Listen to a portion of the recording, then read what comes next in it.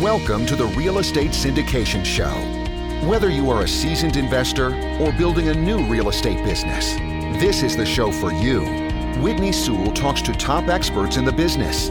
Our goal is to help you master real estate syndication. And now your host, Whitney Sewell. This is your daily real estate syndication show. I'm your host, Whitney Sewell.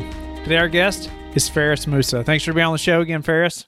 No problem, Whitney. Thanks for having me back on. Yeah, I'm honored to have you back on the show. In case you didn't hear his first episode, I would encourage you to go back and listen to show WS453 and just so much great content. I can't believe how many just quotes he mentioned alone that were like things that we need to hear in this business. And just a great operator. Feras and his partner Ben are just growing, done lots of deals now and just really becoming a leader in this industry. And so looking forward to this conversation as well. And, you know, I encourage the listener to go back and listen, like I said, because we're just going to jump right in.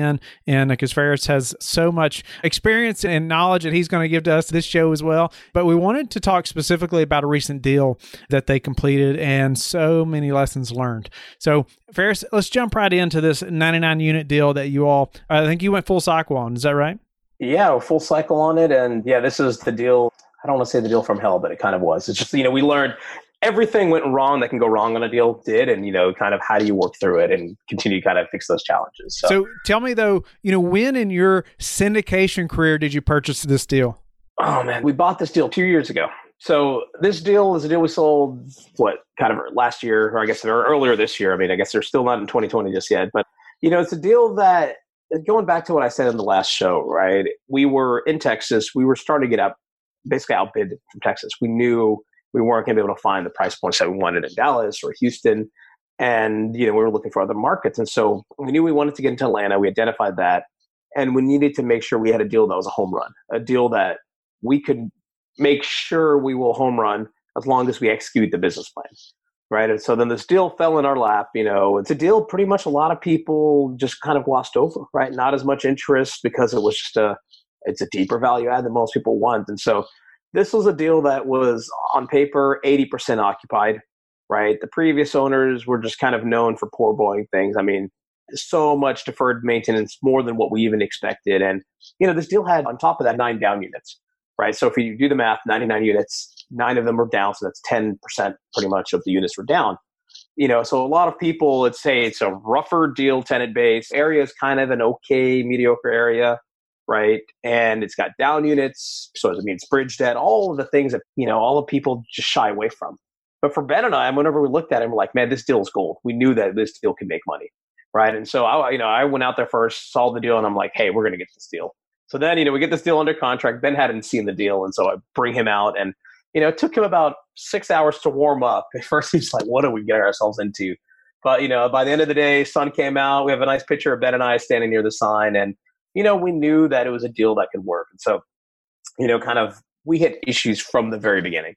So first problem was really the debt, right? And so it's bridge debt. We like bridge because it's a tool, right? And I think bridge gets a misnomer because people try to use the wrong tool, bridge debt, to go buy a stabilized deal. That's not what bridge debt is for, right? We currently have across our portfolio, probably 4 deals with bridge. And, those are deals that we could sell quickly. I mean, used correctly, bridges is very powerful. Now, the issue was that for that deal, a lot of bridge lenders didn't like the deal up front. And then, we didn't know what we didn't know, right? It was kind of our first real foray into bridge. And we used a lender that I'm tempted to mention the name, but I'll probably leave it out. If anyone wants to know, please feel free to email me. I will help you avoid the mistakes that we made. But essentially, this lender was just known kind of as a loan-to-own lender, right? And so they know this deal's deep value add, right? We're putting in, $1.5 million of rehab into it. 9 down units. So our whole business plan is predicated on bringing those units online and getting that money injected into this property. Now, in addition to that, right, so during closing, we have to buy what's called an interest cap, right? So with a bridge loan, right, it's a floating interest rate. You buy a cap that essentially, think of it as insurance, right, that you have an upper ceiling of where the cap is going to be, and it's not going to go above that. And so the lenders require that. Now, this deal was not a big loan, right? It was a $4 million loan. Our interest cap on that deal ended up costing us $50,000, right? We did an $18 million deal last year. That interest cap was a $20,000 interest cap. Makes absolutely no sense. So from the get-go, this lender is just excessive fees, and then just kind of they're really tight on their thresholds. And so The problem is you get into closing, and this is something I advise everyone just to be careful of, because once you're, 2 weeks from closing, I mean, that deal's happening, right? One way or another. So lenders, everything will come out of the woodworks, and you can't really do much about it, unfortunately, right? And you can try to say, okay, I'm not going to go with you, but you're not going to be able to go find a new lender in a week. And so miscellaneous fees, all this nonsense. So great, we kind of suck it up, bite the bullet, get to closing. And so we get this deal closed. So that's kind of the first, awakening with this lender. I'm like, all right, who are we getting ourselves in bed with, really? Because you're stuck with them, right? And so, we buy this deal and, we take occupancy down from the first 3 months or 4 months from 80% down to 40% occupancy, right? Cleaning out all of just the riffraff, right? And getting a nice base to start with. And so, again, that's painful because now you're operating in the red, right? And so now property's 40% occupied. We need to get money out and, get this thing going. And it's just, chaos ensues on this deal. Right. Maybe I'll pause there because I know I talk fast. I talk a lot. So I'll pause there if you have any questions before I kind of continue through this story. Yeah. Well, there's so many things. And I know some of the stuff about bridge debt we've covered before, and I want you to have time to elaborate a little more, on some other things. But bridge debt, it's a tool. It's a great way to get a deal done when it's used properly. And even you mentioning that, it's not something you use on stabilized deals. And so when do you see that and what's the problem there? Honestly, people use it for stabilize whenever they can't get their numbers to work. And so with bridge, they can get a little bit better leverage, a little bit more. They can squeeze a little more juice from that turnip. But the problem is you're essentially setting yourself up for failure because you're taking on short-term debt that has unknown, kind of risk tolerance for the interest rates. And yeah, it might look good now, but what's your exit? And again, people really forget to think about the exit. Exit means who am I selling to? What is their situation? What is my cost to do that? What timeline am I doing that in, right? Am I going to have my NOI where I need it to be? So all these things need to be accounted for on the exit. And I think people go into bridge and they're like, well, look, I can get 3 years and I can buy 2 years. I can get into this deal for 5. And I'm like, that's fine. But there's costs associated with bridge. I mean, bridge is, right. Again, it's a tool. And so for us, we like it for deeper value add deals, right? Or if a deal that we need to buy, but we can't because it's not stabilized, so we can't get agency, great. We'll buy the bridge, do our work, and refi that deal into a permanent. So within what the year. Do you wish now you had asked that lender, or the questions you had asked, or how, what would you have done different? The mistake we made was just not knowing the lender. They are notorious. So they are, like I said, a loan to own. And so maybe I'll get into the story, but every time we went to ask for money, it was just, moving field goal post, right? They were intentionally trying to see if we could default on that deal. That's really fundamentally what they were trying to do. I mean, it was just lie after lie after lie. And it's not, I'm on the bad end of it and I'm just complaining. I mean, it was legitimately like documented things where we just had to escalate and escalate. I'm like, you guys are just wasting all of our time. And, my best example was whenever our asset manager there, she basically said is the best turnaround she had ever seen. But we're not going to approve any of this. I'm like, so, it gets to the point where maybe back to the story, right? We're operating in the red, 40% occupancy. There's not much money coming in. You're losing money, right? We need to get units online, get things that you upgraded. And, if the longer we take, the more money we're losing. And so, in that model, I mean, we just self-funded the thing just to it's a bunch of pipes, right? You got to get all the pipes unclogged. And once you do that, money comes in, then you can start to get things going, things get leased back up. And so, for that deal, right? So maybe back to the initial thing, right? The deal had 9 down units.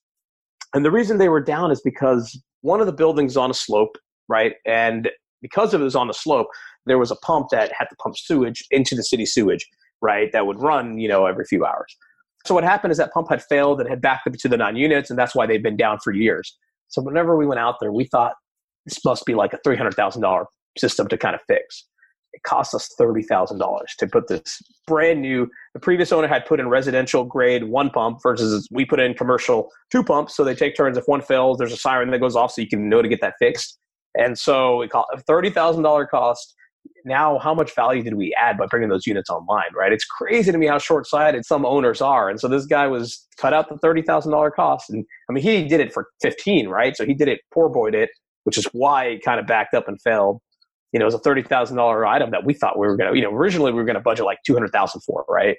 And so we got that fixed, got these units online, and we quickly on that property, once we unclogged all of the arteries, right? Because we just got to a point where dealing with the lender and the draw, and maybe that's, you asked me on the last show, what's the hardest part of this business? The first, 6 months to a year is a hard part of this business. The second hardest thing is dealing with lenders and draws. I'm sorry to all lenders. I've not had, no one lender is like, man, these are the best in class. And I think there's an opportunity for a lender to be best in class on draws, right? Because for us, I mean, that's half of my asset manager's time has to be spent babysitting draws, right? It's such a painful part. And, some of the draws go quick, some don't. And so, with this lender, it was like a 2-month process to fight for any draw. And so once we kind of said, screw it, we're not going to just sit here and deal with it. We're just going to execute our business plan with cash on hand and then just, get out of it. Once we did that, I mean, we leased that property. So in 3 months, we tripled our NOI, right? Or actually tripled our collections and more than tripled our NOI because we're actually in the red. In 3 months, we literally went from 30,000 in collections or 7,000 up to, about 90,000. I just think that shows the quality of a really good operator too, and somebody that's committed to, their business. I mean, you mentioned you all self-funded, right, to make this happen. Yeah, for sure. Yeah, I just didn't want to deal with the lender. Like the lender's holding on to $1 million, and we just said, like, hey, this is not worth our time. And then they take 2 months, and I'd rather just get this property humming, and now everyone's happy, right? So, we kind of coughed it up and just got the juices flowing and, unclogged everything, and everything started going from there. And it was just, again, you get past that hump and then it's like roses, properties leasing up, money's coming in, money, you're actually profitable. You're not operating in the red where, every day you're kind of sweating. You're like, oh man, how much money did we lose this month? No, I just think that's great that you mentioned that because not every operator is going to be willing to do that. No, and I'm surprised whenever I hear stories where operators don't. And I'm like, you do know, your investors are your reputation and, you burn investors, you're never going to continue to do deals, right? So, I mean, it's each their own. Yeah. So give us a couple of big lessons that you took away from this deal, though. Man, the biggest lesson is just always have more cash on hand than you might think for these deeper value add deals, right? I'm not talking about deals where all you're doing is interior upgrades as people move out and you're only doing 2, 3, 4, 5 a month, right? I'm talking about deals like where, you're cleaning house, you're doing a lot, have more like as much cash as you think you might need, have like 2.5x that. Honestly, that's where we're at now. It's just that extra bit of cash. Yeah, maybe it waters down the returns a little bit, right? Because you're raising more money, but it makes everyone's life easier because cash is king. And, you can do your rehab much quicker because guess what? Yeah, maybe you save $500,000 because you didn't raise that extra $500,000, so you didn't have to pay returns on that. So now returns on the property modeled out are 5% better, right? But now the thing you're not realizing is if I have cash on hand and I can get all my rehab done in a month versus taking say 8 months, which is what it'll do with a draw, well, that extra 6 months is also more profitable than it would have been. And so, it's just not worth the headaches. And so just having more cash on hand, that's critical. Knowing your lender, right? I mean, because again, you are tied to them. You cannot do much with them and they can always make up stuff across the board and just being leery of that. And again, this goes back to maybe what I hinted at the last show is know the person you're buying from, right? On that deal, we had more deferred maintenance than what we even expected. And we had thought there was a lot, right? So just know the person, this is where now, right, as we're buying bigger deals, better deals, more institutional, whatever you want to call it, we start to see the difference between something that is professionally run versus kind of not, difference between semi-professional versus really professional, right? And then, and that really all boils down to just what's the quality of the asset, right? And so do half the units have leaks that aren't really there? And some of this stuff you see in due diligence, right? But a lot of times, things can be painted over and it all looks roses, right? But, you don't really know, or you go on to due diligence and you're checking the roofs and you realize this guy had put like 5 layers down and I guess the recommendation is supposed to only be 2. So knowing who you're buying from, right? And I think, again, that pump speaks for itself, right? The person didn't even know what they were doing. Whenever you would, not spend $30,000 to bring up, because again, those 9 units, if you just say their average is, let's just say $1,000, right? Rent, they weren't, but to keep it simple, that's making $100,000 more in revenue a year by spending $30,000. Wow. Yeah. Hard to say that doesn't make sense. So. Do you all have a ratio, or do you have some way of calculating how much capital, like a reserve account over here? What do you want in that account? How do you figure that? It's all deal specific. I mean, it just depends on, how much of a value add are we doing, but I would almost say if I was to just peg a good rule of thumb, a third of your rehab needs to be in reserves, like cash on hand. That's probably make your life easier. Some things, take longer or not immediate, right? Like you don't need a new sign immediately, right? You can kind of continue to go, but other things are more immediate, and the more on hand, the easier everything gets. Okay. So a few more questions before we run out of time. So just kind of quickly, how are you all preparing for this potential downturn that everybody's talking about?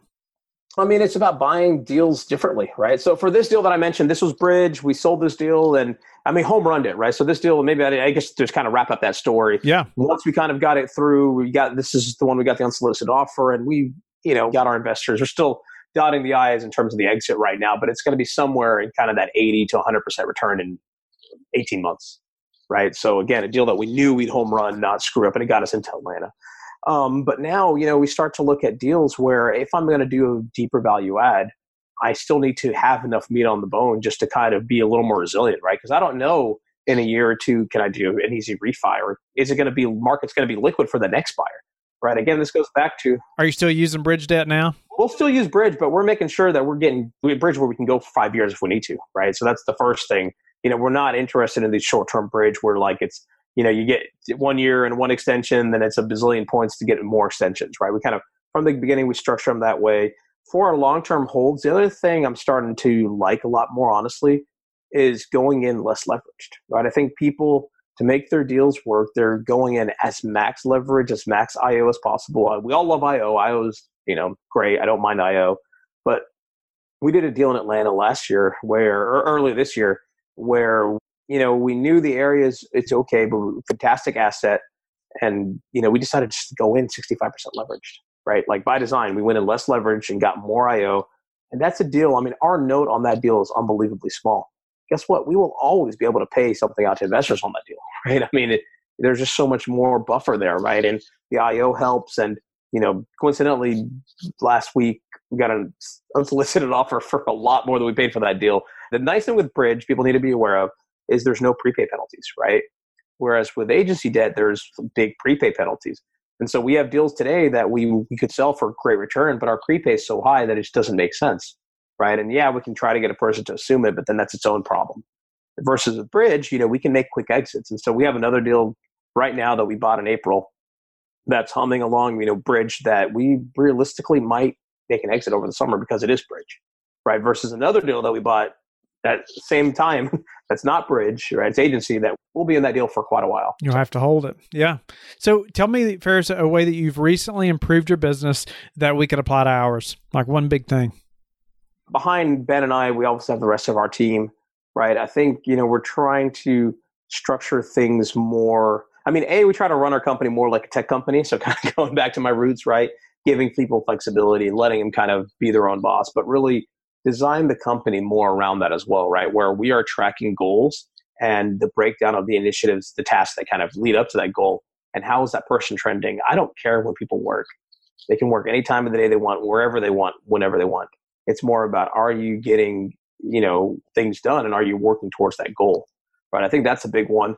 Another one we've been kind of experimenting is how do we get even more alignment with property management and kind of property management companies, right? And so getting them into our Slacks and our Asanas and kind of making sure everyone knows all the things being worked on. And then maybe a third one too is trying to, going back to my comment earlier with draws, right? All these deals eat money. I mean, it's insane to me how much money these deals could eat that first year and how quickly they could eat it. And so getting, not being reactive to draws, but how do you be proactive, right? And so kind of, having it to where we submit draws on a schedule and we don't wait for the last draw to come to us before we submit the next one. I mean, it's every month, everything's getting queued up. How do we, streamline it to where it's a lot as painful and just getting that ball out of our court and onto the next. Nice. Those are kind of some of the big ones that come to mind. Yeah, no, that's good. It's really good stuff. But last question before we have to go is, what's the one thing that's contributed to your success? Honestly, maybe kind of my background in tech has really helped us, I think, right? It's just, how do we do things differently? I mean, our name is Disrupt Equity. So how do you disrupt things a little bit, right? And do things that might be bigger, harder for most people or, and stand out, right? Even the simplest example of just how do you make sure everything we do looks like it's best in class, right? Really polished, really, from our newsletters are mobile friendly that people weren't doing before to now it's kind of become a thing, or our investor updates are kind of best in class. How do you really stand out and revisit each one of those? And being a system, kind of a software guy, I'm very systems and process oriented. So how do you put in systems to track and identify issues, to track and identify performance, to track and identify deals, right? So really being able to kind of fall back on, because I left Microsoft years ago with the intention of how do I bring tech to businesses that don't have it? So initially in my mind, it was how do I bring software to older industries, right? It's kind of changed into really now it's more how do I go into maybe older industries like real estate and bring tech into it, right? So not building a software company like maybe I initially had in mind, but it's really leveraging my strengths to kind of accelerate the growth. So you're definitely doing that. Feras, another amazing show. Thank you so much for your time and sharing your expertise. I encourage the listener to go back and listen to WS446, where, went through Feras's bio and asked him other numerous questions that I commonly ask other guests, that you may be waiting for me to ask now, but unfortunately we're out of time. But Feras, tell the listeners, though, how to get in touch with you. Yeah, no, feel free. Anyone. disruptequity.com, DISRUPT equity, EQUITY.com, or Feras, FERAS at disruptequity.com. Don't go yet. Thank you for listening to today's episode. I would love it if you would go to iTunes right now and leave a rating and written review. I want to hear your feedback. It makes a big difference in getting the podcast out there. You can also go to the Real Estate Syndication Show on Facebook so you can connect with me, and we can also receive feedback and your questions there that you want me to answer on the show. Subscribe too so you can get the latest episodes. Lastly, I want to keep you updated. So head over to lifebridgecapital.com and sign up for the newsletter. If you're interested in partnering with me, sign up on the Contact Us page so you can talk to me directly. Have a blessed day, and I will talk to you tomorrow. Thank you for listening to the Real Estate Syndication Show, brought to you by LifeBridge Capital. LifeBridge Capital works with investors nationwide to invest in real estate, while also donating 50% of its profits to assist parents who are committing to adoption. LifeBridge Capital, making a difference, one investor and one child at a time. Connect online at www.lifebridgecapital.com for free material and videos to further your success.